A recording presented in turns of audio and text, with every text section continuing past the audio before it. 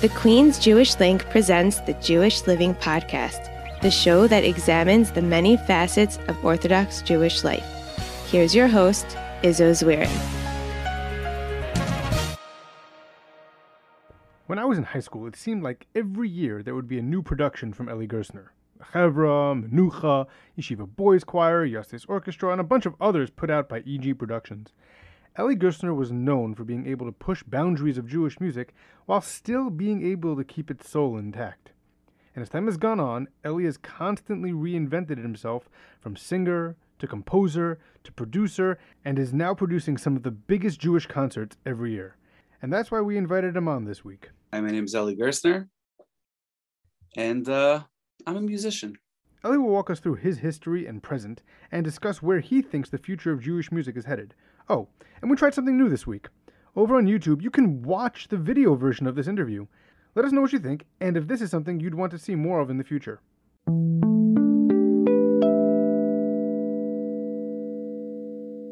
All right, Eli, thank you so much for joining me this week. Really privileged to have you on the show. I'm glad we can make this happen.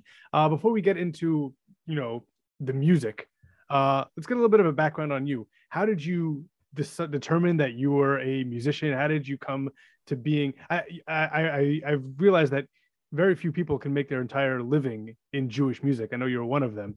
How did this all start? Okay, so I've been into music, loving music since I was a little kid, and started just like a typical kid, playing just drums on the table and just annoying everybody. And there was a piano in the house, and my grandmother was a piano teacher, and she tried to teach me piano. This wasn't working, and she was the best, but just wasn't kicking in. But she saw that. But I realized I had an ear for it, and she would think I'm reading it, but I wasn't reading it. I was just like, just Bobby, tell me how to, just show me that one again, and she would play it.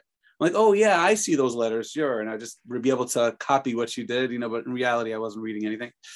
But I slowly started realizing that that music was a part of me. But I guess really things started kicking in when I wrote my first song. I mean, I was playing drums semi-professionally when I was a teenager in high school, playing for this yeshiva band, playing for camp bands and all that stuff. But writing my first song, when my great-grandfather passed away, the night that he passed away, I still really I can't really explain it, why it happened or whatever it was. I was laying in my bed crying, I was very close to him, and I was in an out-of-town yeshiva, and I just started, I don't know why, I started humming a melody. And after I finished humming that melody, I remember just running out to all my friends in the dorm, like, do you know this song? And I started singing the song, and the guys are like, no. I'm like, are you sure? Yeah. The next guy, do you know this song? I'm singing this song to like a madman, and each person would just say to me, I'm sorry, I don't know. I didn't know. I don't know the song. I'm like, I think I just wrote a song. That's a weird realization. It's crazy. It was really a crazy moment. I was so excited. I just couldn't believe what just happened. And it was like a gift from my great grandfather. It was like a crazy thing. And Baruch Hashem, 2,000 songs later, we're like you said, we're making a living. Baruch Hashem. That's Baruch amazing. Hashem. Do we know that song? Is that the song that has been released? We don't know it. Actually, no. It's interesting. It's a very nice song. It's just when I'm picking songs, like I said, I've written, again, Baruch Hashem, over 2,000 songs, and I've released 300 of them. So it's like just breaking the 10%, and it's just every album needs a certain type of style and certain thing. And I keep thinking about, okay, one day I'm gonna put that out. I have to put that out. It'll be released one day. It's a beautiful song, but yeah. Are there lyrics to it? Did you put words to it?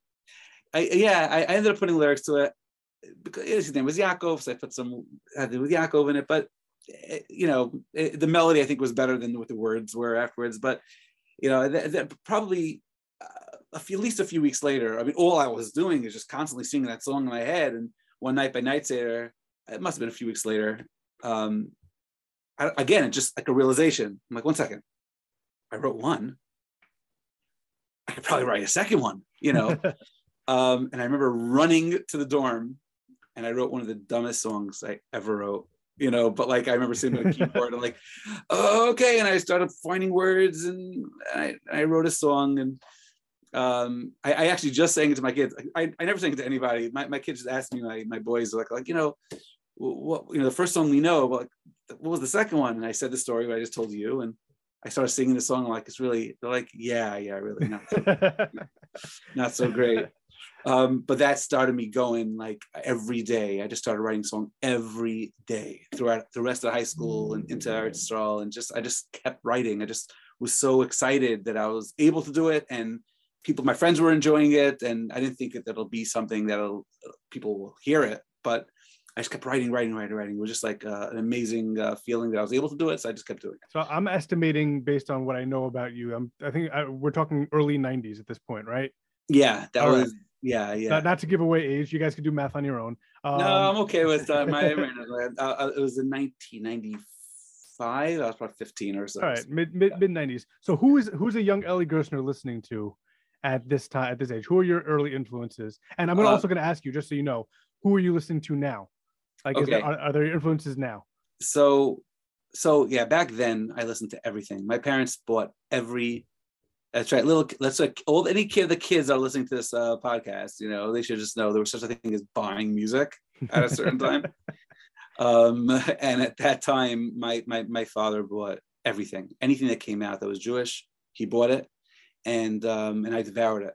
I loved everything. Loved every type of music and every style of music, particularly, you know, Miami and Freed, and like those happened to be the Miami and Freed happened to have touched me very, very much. Like I just really enjoyed the style of music and enjoyed the singing. But everybody, I loved everything and everything about Jewish music. Now you obviously grew up a Yerachmiel Begun fan. When you come out with Yeshiva Boys Choir, is there a conversation? Is there something that goes on there between you and Yerachmiel? So it happens to be that we were. I mean, he's you know, he happens to be older than my father. I mean, we're really not, like, people would look at us more like peers, but we're really not peers. I have just the utmost respect for him, and being in the business as long as he has, and again, like I said, just being totally moved by his music growing up. We met in shul a few times, you know, when I first started, I sang at a few of his concerts. When I first started, I started off as a singer officially. And I opened a few Miami shows, you know, so I had a relationship with him. And then I put out the Chevra. And then by the time I put out Yeshiva Boys Choir, right after the Chevra was successful, I remember going over to him and saying something like, I met him at like a Vart or something, and I said, you know, I'm working on a new boys choir album. You know, he's like, listen, you know, he's like, and he was saying in a joking way, he's like, you stick to groups, you know, and I'll do choir, you know, whatever. And I'm like, you know, and it was just, you know, obviously it's jokes, and it's been great. And it was just a couple of years ago, I did the Haas concert, I produced the Haas concert, and I honored him, and it was one of the best moments that I've ever produced. You know, picking all my favorite Yerachmiel Begun songs and having him perform it on stage, and getting the cover that he deserved. You know, right. And the amount of Jewish music stars that have come out of the Miami Boys Choir in subsequent years is just insane. I'm not sure if Yeshiva has that yet. I'm not sure if the kids are old enough at this point, but it definitely is a stepping stone. And I'm assuming at some point we'll see a solo artist come out of Yeshiva. I wanted to get a little bit back to when you first started. So you first started as a solo artist. I'm assuming you're singing mostly, if not entirely, your own songs, which at the time was not necessarily the case. What first of all, is that correct? And second of all, what made you transition out of the solo artist into more of the composer, producer, person who puts different things together? And I have a list of all the things that I think that you're involved in. I'm probably gonna miss them out. So what made you transition from one to the other? So I never really consider myself a singer. I still don't. I became a composer, you know, like now that I started writing songs. It's all started really. I was in Israel learning, and I wanted to make demos of my songs that I wrote. my second Seder Chavrusa, who till today I feel is a brother of mine. His name is Elio Dolinsky. He lives there. Still lives in Eretz Yisrael. So they paired me up with him. I guess they specifically wanted us not to learn because he was a musician and I was a musician. They paired us up together, second Seder, and obviously there was just a lot of talking about music. And I remember singing him. I telling him I wrote songs. He said, "Oh, you have to, sing me." I'm like, I don't really let people don't really hear my music.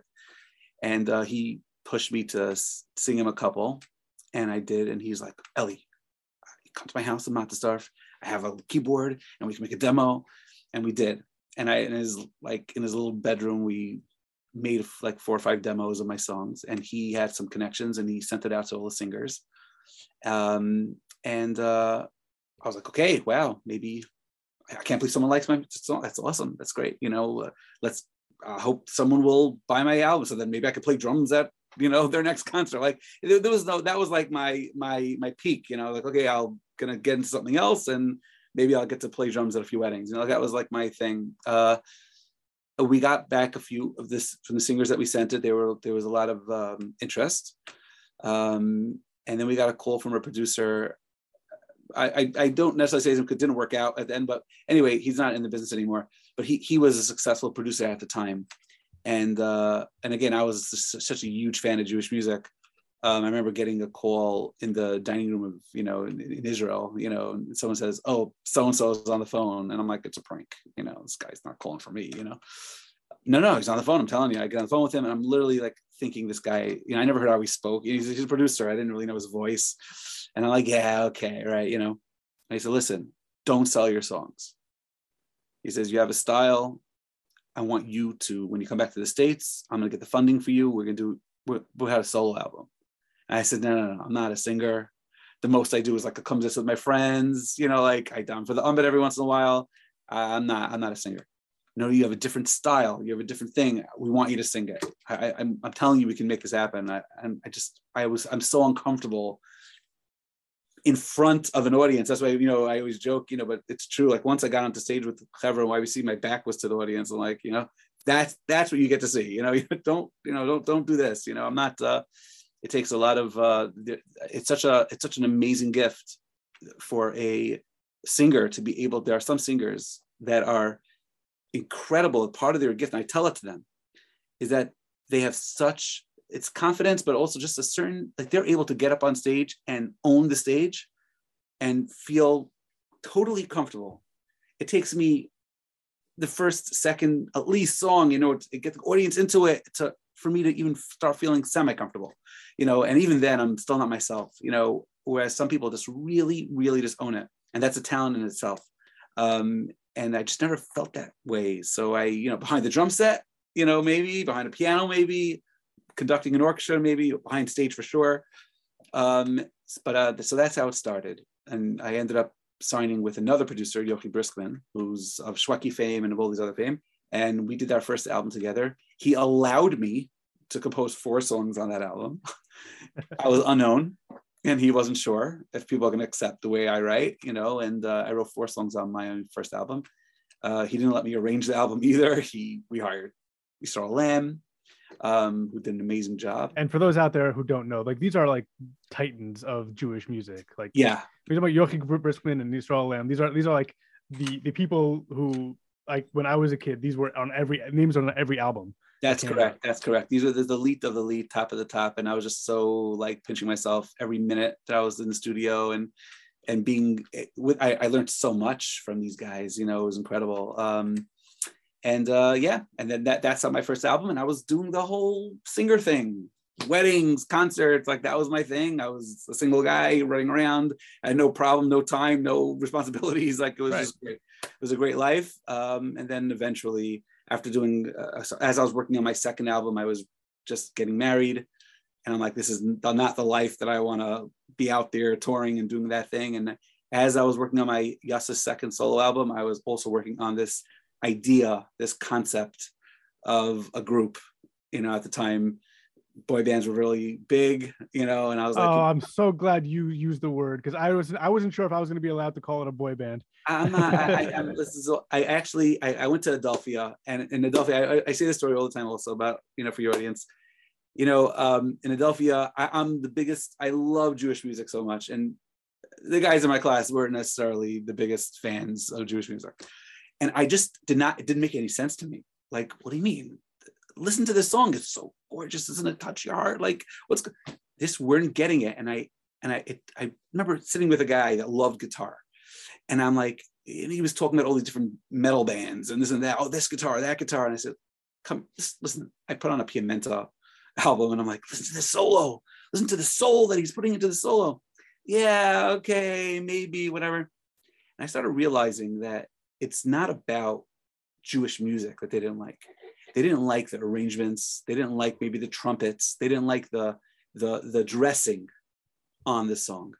And that's when I realized that, I said, okay, one day, if I ever have this chus, I want to put out an album where the songs are going to be Jewish songs from my heart, putting out nice melodies, but I'll just dress it in a way that maybe it would relate to them, would relate to the people that don't necessarily like Jewish music.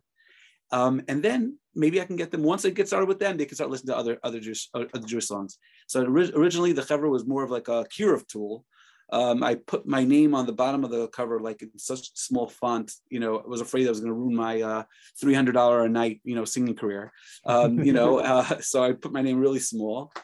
And then the cover came out and, did what it did, and with Yehei and all those songs on it. And that's it. Really, that's what catapulted the rest of my career. So I'm gonna list off what I think I have as a list of the things that you do. Tell me aside from your solo artist, you have the Chevra, you have Menucha, you have Yeshiva Boys Choir, Techno, Yossis Orchestra, Michal Schnitzler and David Stein, Benny Catone, and Hask. Who am I missing? I'm sure I'm missing people. Whatever. Those are things that you've produced. Michal Schnitzler. I just was able to produce one song with him on my. Okay. I would love to produce him. He's such a fun. He was so much fun, singing, interpreting my songs the way he did. I'm sure there's more. But here's my point. That while a lot of them are distinctly Eli Gerstner sounds, but they're not all the same sound, right? The Chevra is distinct from Menucha for sure. Those are two groups that had four guys in it each. But the songs are different. The sound is different. Technoi was a vastly different thing. And as you mentioned, your roommate was into heavy metal. I couldn't help but like thinking your song Kelmastat, that song has a heavy metal influence in it. And around your songs, there's so many different styles of music that come into play. And it all takes me to how you were mentioned in the most updated version of the band. Of We've Got the Music on A.B. Rottenberg's new album, and it said the line about you is Eli Gerstner innovates, and that's basically it, because you were never afraid to kind of push the envelope as to what Jewish music could be, with all your different styles. My question for you on this is, what's next? Like, where's the next frontier that Jewish music could hit? We already have our first reggae singer. We have our first rapper. What is another area that maybe you or you could see someone else in Jewish music hitting? So the idea is that there's no reason why Jewish music needs to be behind. And people have this conversation. I have it less now than I had it when I was younger. When I was younger, I remember having a debate with somebody. I remember going to a bar mitzvah, and I was a guest there, and they asked me to sing just in the middle of the dance set, can you go sing, and of course they asked me for Yehei. So I got up there, I started doing Yehei, and the Rebbe of the kids jumped into the middle, told the kids, off the dance floor. And I'm looking around like, what happened, And the Rebbe says, it's Geish music, everybody off. And I finally we finished. We went to another song. And after the dance set, I went over to this Rebbe, who was probably my age. I was in my 20s, young guy. And I went over to him and I said, why would you say it's a non-Jewish song? So I know for a fact, this song, not Jewish. I said, why do you think that's it? No, we were discussing it. It's not a Jewish song. I said, I wrote it, I was like, it's Jewish. I wrote it actually during, yeshiva. She said, seriously? I said, yeah. So he says, I don't know. We got into the whole thing, and this conversations happen all the time about what Jewish music is. I had a whole episode on what is Jewish music. Yeah, so everybody has like their thing, about what Jewish music is, and I think the bottom line is Jewish music is what you feel afterwards. So if it happens to be a Jewish composer that wrote a non-Jewish song, you're not going to feel that, and that's not Jewish music. You don't have to be. At the same time, you can take a non-Jewish song completely and write beautiful lyrics to it and whatever, or like all the old Hasidic marches that came from non-Jews.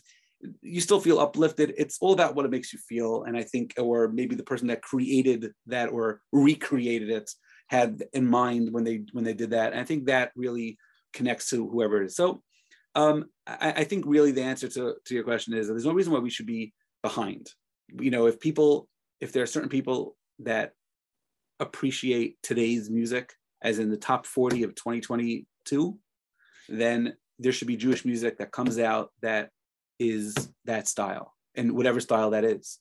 That way, there's music for everyone. And as you mentioned before, I put out Menucha a year after Chevra, and Menucha was something that, because the Chevra was more, again, like I told you, it was more pop and it was more for teenagers and whatever it was. And I personally loved writing songs with a little bit more depth to it, and that's what I personally liked. And so I put out Menucha, it was more for myself, of that more traditional Jewish music style. Yeah, it was kind of more in the style of, let's say, a Shalsheles or even exactly. Vegas, like that area.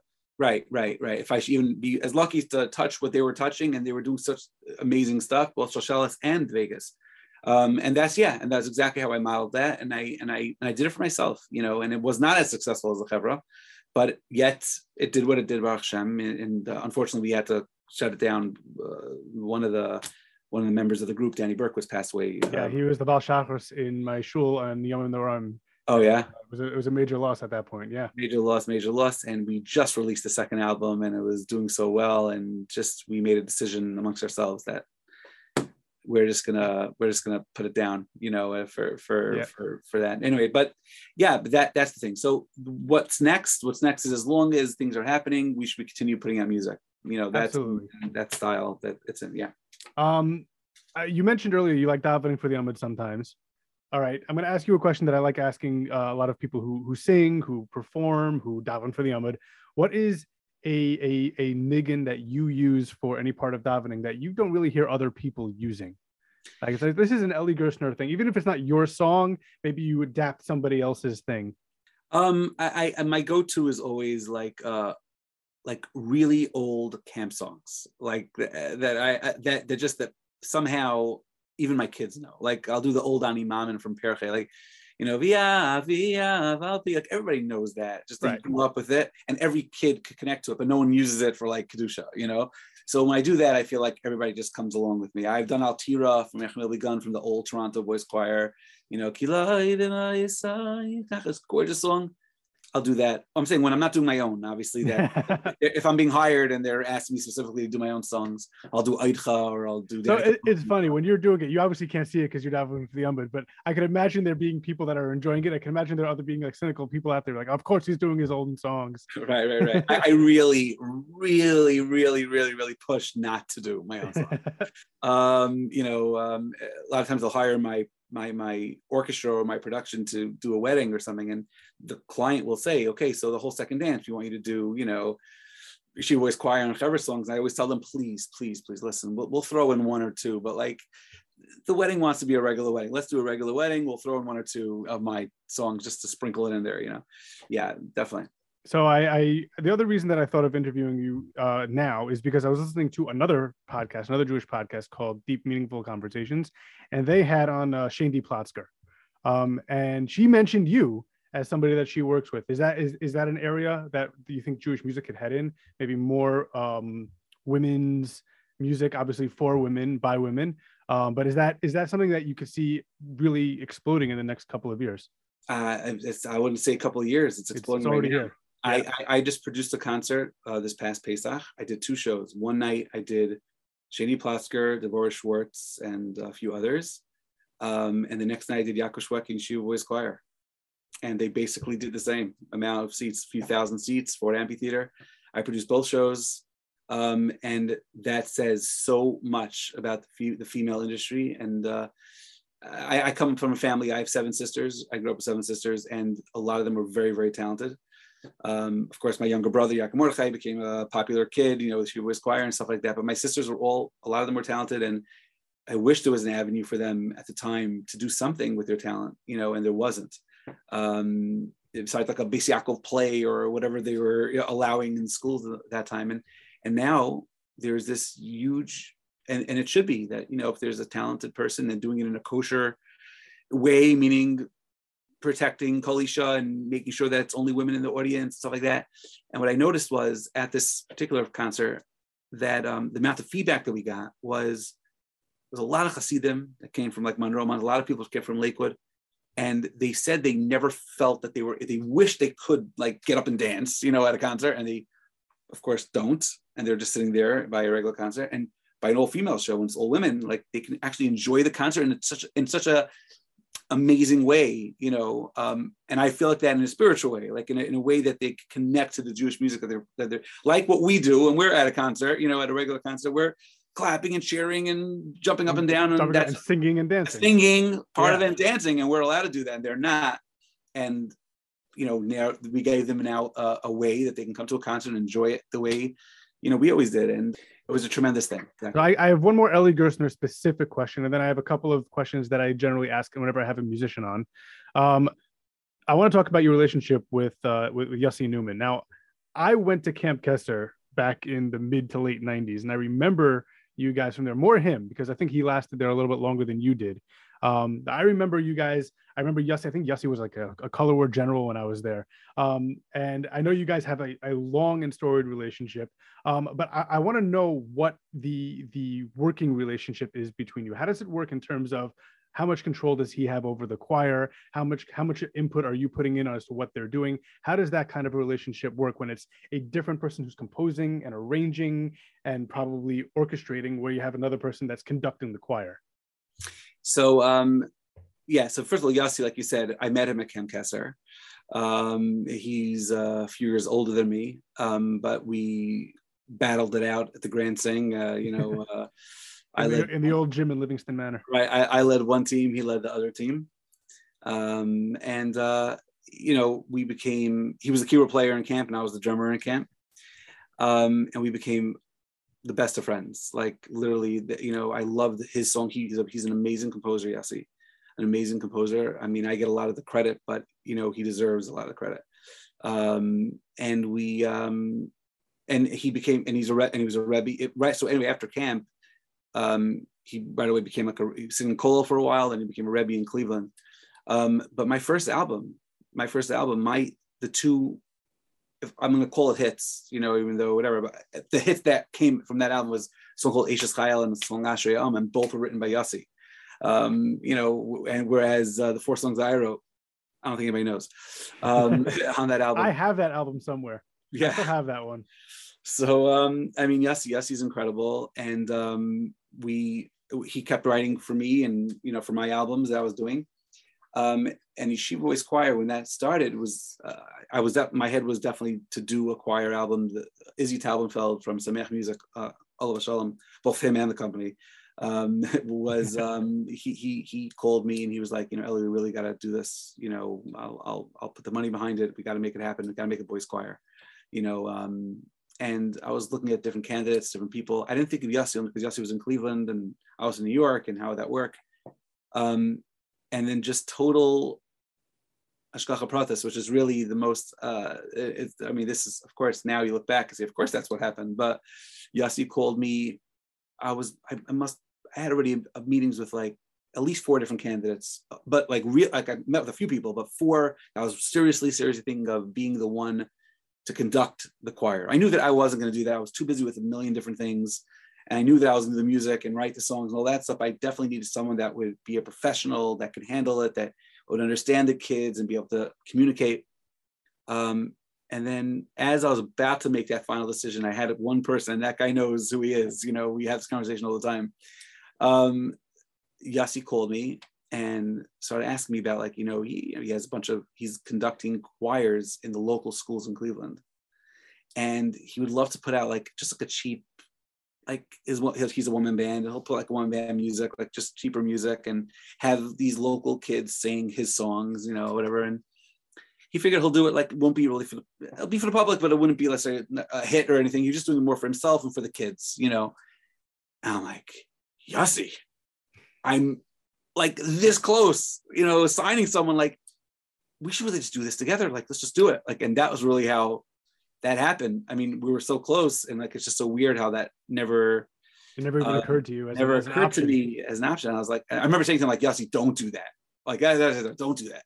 You have great songs. Like, don't put out something that's like a cheap little thing. Like, doesn't make any sense. 1 second.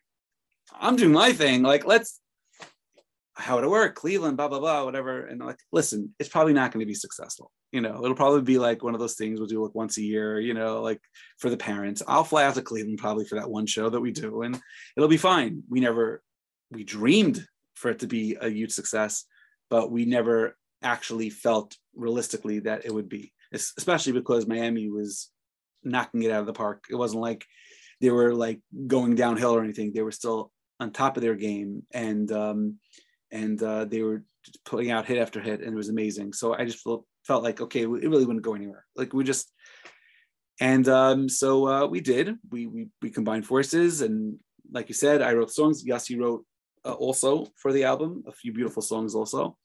I did the arrangements, and I had a Lamb write a few songs, arrangements as well. I did all the choir arrangements, all the harmonies and all that stuff, and I would send it back. Then there wasn't a the computer, it couldn't like send like stuff, files. It wasn't like an instantaneous just send up, click. It was very, very hard. I was putting it onto an actual like digital tape, and then I was like padding it and then sending it with FedEx, and then it would get there, let's say a day or two later, and then he would then go into a studio in Cleveland and then record, and I would be on tape saying, okay, kids, this is what we're going to do. We're going to sing.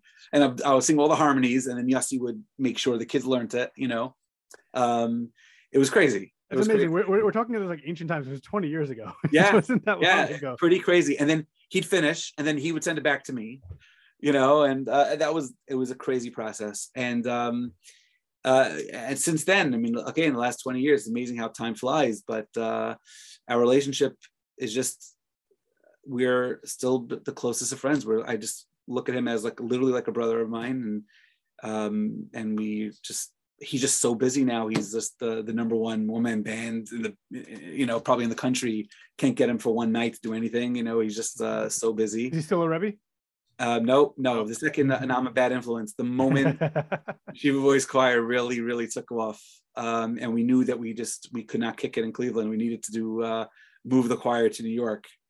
Just because of the amount of bookings and stuff like that. And we were like flying the kids in and busing them in. It was just crazy. And the subsequent choir wasn't necessarily from Cleveland. Like maybe the first one was, but then as it went along, there were more, I guess, New York. You have a larger selection if you're in New York. YBC 1, YBC 2 were both recorded in Cleveland with the Cleveland kids. And then we moved to New York, and then we had more 5 towns. And then we moved to Brooklyn, and then we moved to New Jersey, and now we're based in New Jersey. That's where Yossi lives.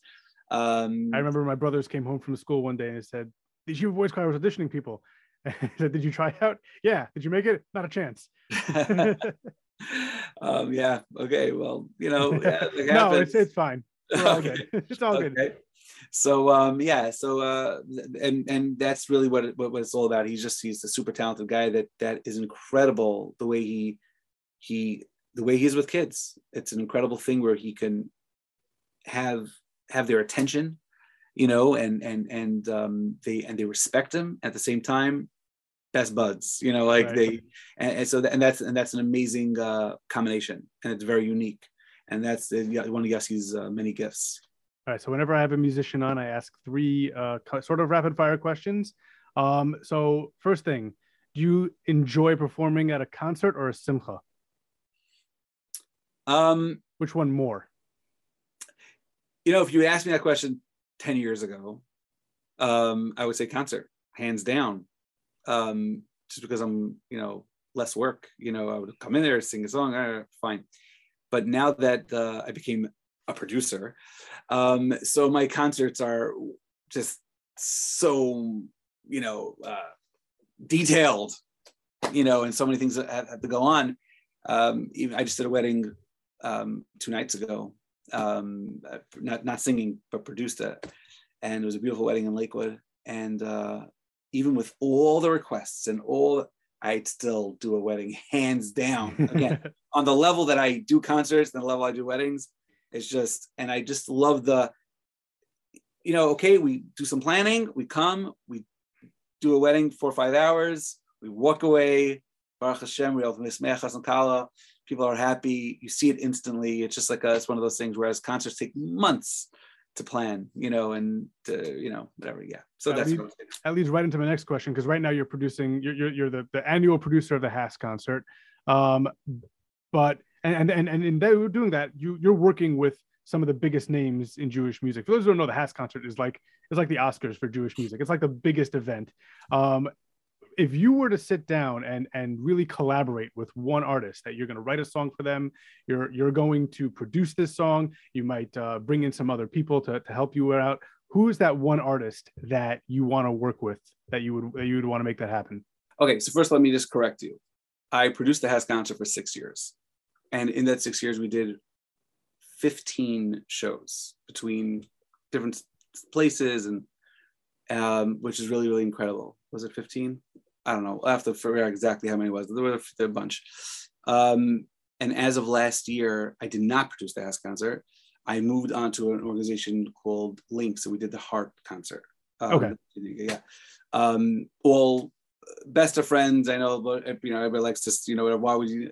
For me, it was just like, as a creative person, same reason why I did Chevra to Menucha to Yeshiva Voice Choir to whatever it is. Like, I had a contract for a few years. It's open. I talk about this all the time, so it's not a big deal. We're talking about it, but it's just a matter of being able to do different things, and so I might come back, I might not come back, but for right now, I'm with Lynx, and we did the Heart concert. It was a tremendous thing for Yisomim, and it was such a special night. So yeah, to answer your question though, I mean, every singer. I keep hitting the people that I want to work with. Like, if people would look at the list of artists that I used for the 6 years of Hask, and then even now for the Heart concert that we did last year, yes, there are the regulars, which are all amazing, the Freeze, the Shwekis, but I'll always put in there, like the tribute to Yerchmiel Begun. That's something that, people have Miami Voice Choir at a concert. But to actually have Yerchmiel Begun get up there and sing the songs that he, whatever, and that was I brought on Baruch Chait, Rabbi Baruch Chait, who's Rosh Hashiva, so I shouldn't be saying Baruch. That's the rabbi's sons for everybody out there. Right. I mean, he did a lot of other things, but yeah, most famous for the rabbi's sons. Right. So Rabbi Baruch Chait, he a composer, and we brought him on, and I just loved every second of it, because like he got up there, and I specifically like doing it with composers, because I look at the audience, and sometimes I'll say we'll call them out, and also we always do it like a secret. We don't say who's going to be on these concerts. It's always like a surprise, and the reason is that gives me a lot of room, because then I could put on someone like Rabbi Baruch Shea, and people will come there and be like, maybe they wouldn't come because like, oh, or Baruch Shea, what does he do? A lot of people just don't know, and then they'll show up and they'll see it and they're like, oh my gosh, that's the most amazing thing ever. And he'll start I have him like knock out his like top 10 hits, and I always see everybody in the audience always like this. Oh, he wrote that? Like, it's always like that, The best one I think that I did, not necessarily, I still, one of the best moments has begun, but I did Yishai Lepidot. Now people look at Yishai, when people hear the name Yishai Lepidot, they think I've Simchas, exactly. So when they announced the name Yishai Lepidot, I remember looking at the audience, and there were a lot of eyes rolling. Like, I'm telling you, like guys are like, okay, and then he started off his, one by one, the songs that he wrote that people don't know that he wrote. Like he started doing Modani Lefanecha from Avram Fried, or Hu Yigalei Sanu, Hu Yigalei Sanu from Dedi. My favorite song of his is Pia Pascha. I sang that at my wedding. That's the best one. And that was Ohad's first foray. Yes, that's correct. And he actually started that medley with Pia Pascha. That's amazing.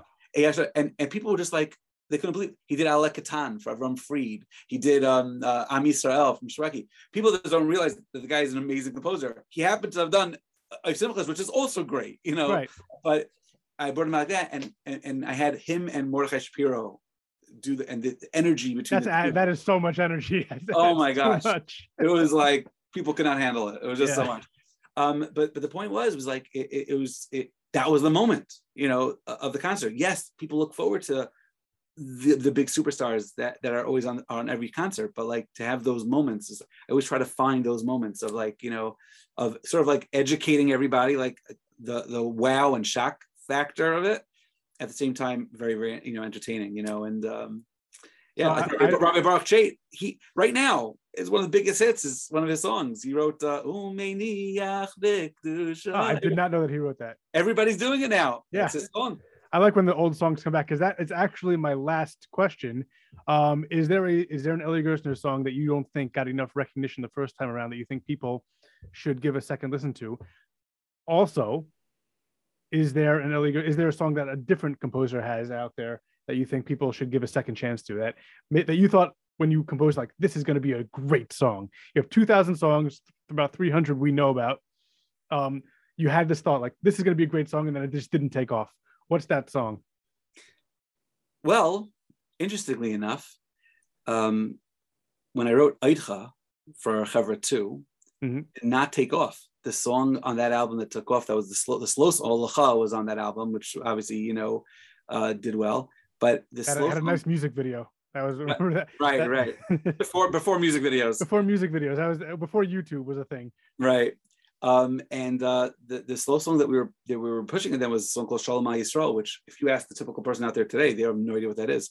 We actually named the album Shalom Yisrael, and that was like the hit. That's what we were doing at all the concerts. And Eidcha was something that was from my heart. I wrote it when my son was born.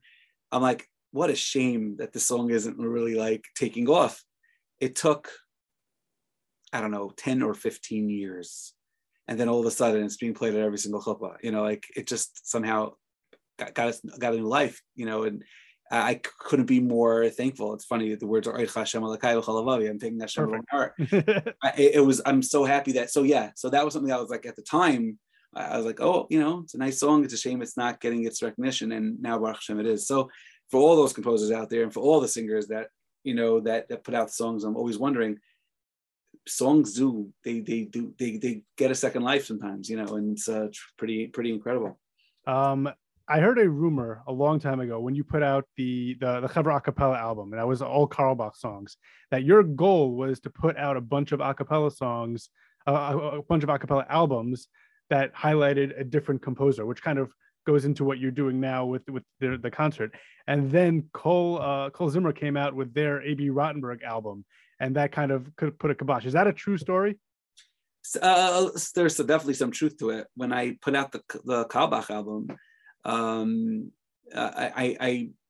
did it again at the height of Chevra's success. The height of Chevra's success, and the beginning stages of what a cappella in Jewish music turned out to be. Right. Because there was right at the beginning of that. That's correct. And it's funny, like we put out Mim Kaimcha, Mim Kaimcha. It was popular, of course, but it was not as like now. It's like when we put out all those songs, Gam Keach, all those songs were not the typical Kavach song that everybody knows, and that's what we were doing. And it bothered me that nobody knew that my fans, the Chevra fans, that they didn't know it. In fact, I remember doing a concert. I don't remember where anymore, which state it was, but I'm walking in with the Chevra guys, into the hall, and we came a little late, and the crowd, came over, screaming, the little girls, screaming, for the Chevra guys, and they didn't know who I was. I was like, sort of like, I'm just the producer, I'm like on the side, and they're screaming for the Chevra guys. And then one of the Chevra guys points to me and says, "You know who that guy is?" And the girl there was like, "No, it was Eli Gerstner. He's our writer. He writes our songs." He's like, "Oh, wow, that's amazing. My favorite song, Simcha Le'Artsecha." Which again, for those that don't know, that's obviously Shlomo Kalbach, and that was on my Chevra Acapella album. But his favorite song that you wrote was the song that Shlomo Kalbach wrote. Right, exactly.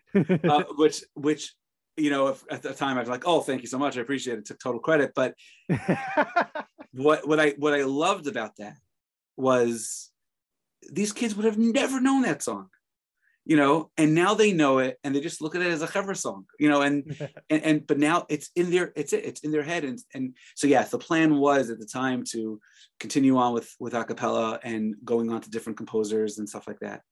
And I don't remember. I mean, I don't remember the whole Kol Zimmer, Avi Rottenberg thing. I know that more recently, someone else put out an Avi Rottenberg album with songs. It could have been the reason why we didn't do it. I just don't remember. But I really just got too busy with other stuff, and acapella is really hard. Yeah. To do it correctly is really hard. One of the hardest albums I ever did was the YBC acapella album. It was like one of the hardest albums I ever did. It just took so long. You want to make sure that there's excitement and there's creativity, and you don't have music, and it's just, and I could have gone the route, of course, of like, fake instruments and all that stuff. I didn't want to do that. I'm like, I want to try keeping it as acapella as possible. Right. I put in fake drums, beatboxing, that was about it. And it was very hard. And that's really the reason why I just didn't do it anymore. Well, my favorite thing that happened a couple of years later was there's an Israeli Hasidic acapella album out there of your songs. I heard this. I think I was walking in I think Gift World in Queens, which is where the Svarim store in Queens, and they were playing it. It was a Hasidic sound. It was during must have been during Sfira, and they were playing it over, and it was your song sung in a very, very, very different style than your songs are written, and it was gorgeous. It was so nice. How did that one come out? Okay, so that actually is I was in a studio in Israel, in Gal Kol in Ramat Gan, and I was recording an album. I don't remember which one. In the next room was this person named Dudi Kalish. Dudi Kalish is he's like the leader. I mean, now already he's not doing it as much, but back then he was leading every Israeli Hasidic choir. Like in all the albums, he was like and he put out a Hasidic a cappella album called I forgot what it's called, Hasidishkeit maybe, I don't know what it's called. But anyway, I actually heard the album. I mean, it was just a big choir sound, beautiful acapella, all Hasidic songs. I loved it. I looked forward to Sfira. That's what I listened to, and he did an amazing job. And I met him in the there's like a middle room where like sort of like everybody sits down and eats lunch or whatever it was, and he says to me, like, I know all your songs, in very broken English, my broken Hebrew, and we're trying to get it together. And he's like, I'm a fan of your songs, and I'm telling you now, I would love to be able to teach your songs in Bnei Brak. They don't know it, and it's just about the way we sing it. I said, listen, are you kidding me? I mean, that's my biggest dream. I would love that my songs be able to be sung and be, and connect Klal Yisrael in any which way, So he goes, would you let me pick the songs that I like from your stuff? It might not be the songs that are hits, but songs that I like, and I'll put it out and whatever. I said, are you kidding? My pleasure, my greatest pleasure. And that's how it happened. He did it on his own.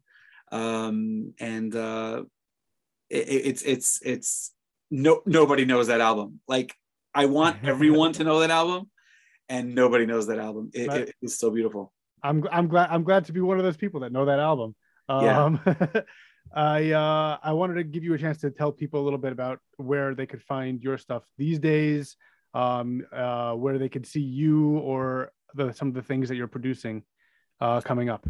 So we have a website, egproductions.net, and there you could buy albums if you like, physical and digital, or you can just go to any streaming site there, where we're there, Spotify and Apple and all that stuff, where we're now uploaded by all these things. I was a little late in the game for that stuff, but eventually I caved. One of the few things that you were late to the game on. Yeah, I was late, that's where I really felt like my age, because like I was like, I came from a time where like we actually were able to make money putting out music.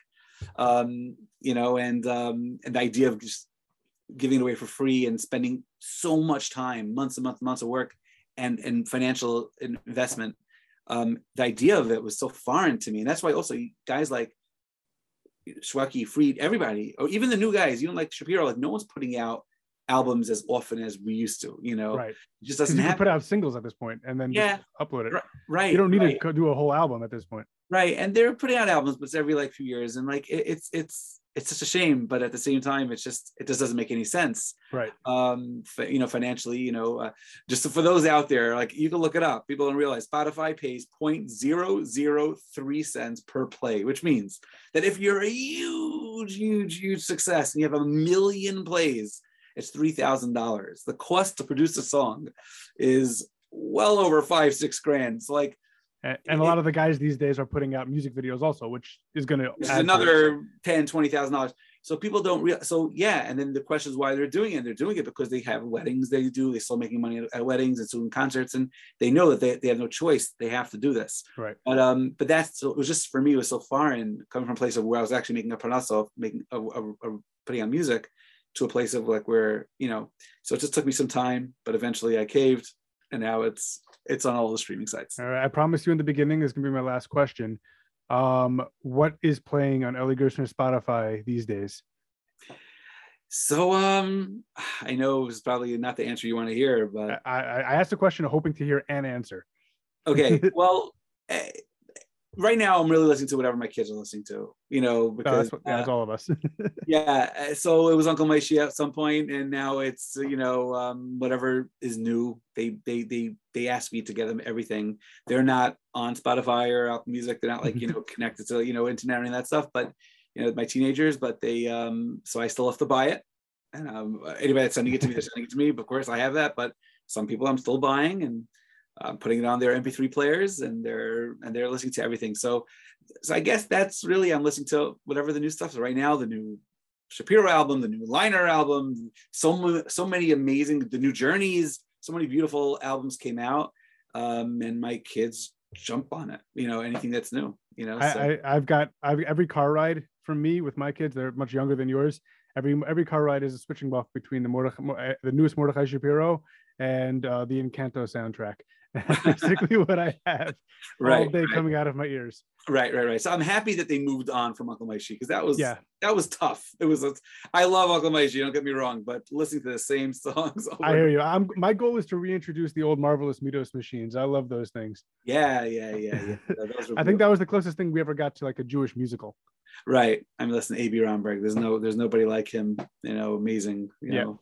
That he was able to do that, and Journeys in Vegas and everything else that he did. Amazing. Yeah. If there's somebody that I think about, like when I'm like, oh, this guy has so many songs. It's like you and AB, and like there's just so many. Like, oh, he did that and that and that and that and that, and that could describe either one of you. Well, to be even on the same, I'm by his toes. He's just incredible. Like really just incredible. And I'm so happy. I speak to him, pretty often. Whenever I speak to him, I always tell him that. Like, I'm just so happy that he's putting out music still. But I'm glad the Jewish music space has room for you and for him. It's your styles are vastly different, and there is room for all that and much more, as we discussed earlier. But Eli, I want to thank you so much for your time. I appreciate it. I'm glad we were able to do this, and I want to wish you so much more Hatzlacha. And then maybe one day I'll go to a Haas concert and there'll be an Eli Gerstner tribute there.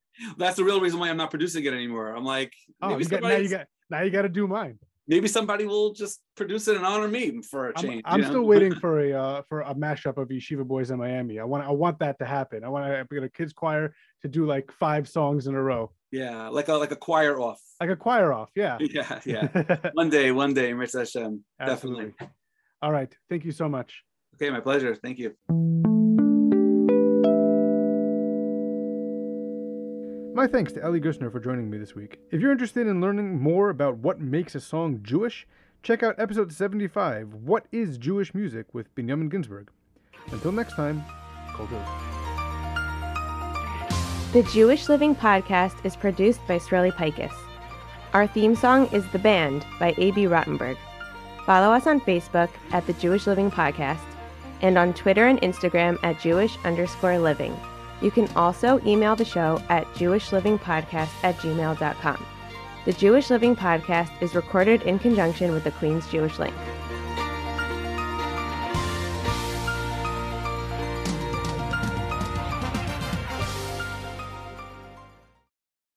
All right, so there's going to be a bonus question. We're going to play this at the end of the episode after the credits roll. But I have to ask you about A minor FCG. I don't think anybody's more self-aware than you are about this, because you put it on the Chevra 3, I believe. You had it where you just played all three of the major hits from the Chevra at the end. So how many songs do you actually have out of A minor FCG, and is there a limit to how many that we could hit? So what's funny is the first one that I ever wrote was a hit, was Hey. That was right. The first A minor AFCG. And what's interesting about that is that I didn't write the song to those chords. I wrote the song and then putting chords later on, figuring out which chords work better. And it happens to be those chords came. I didn't know it was a thing. Like I didn't know that was like a progression that people use in the in the non-Jewish world, whatever it was.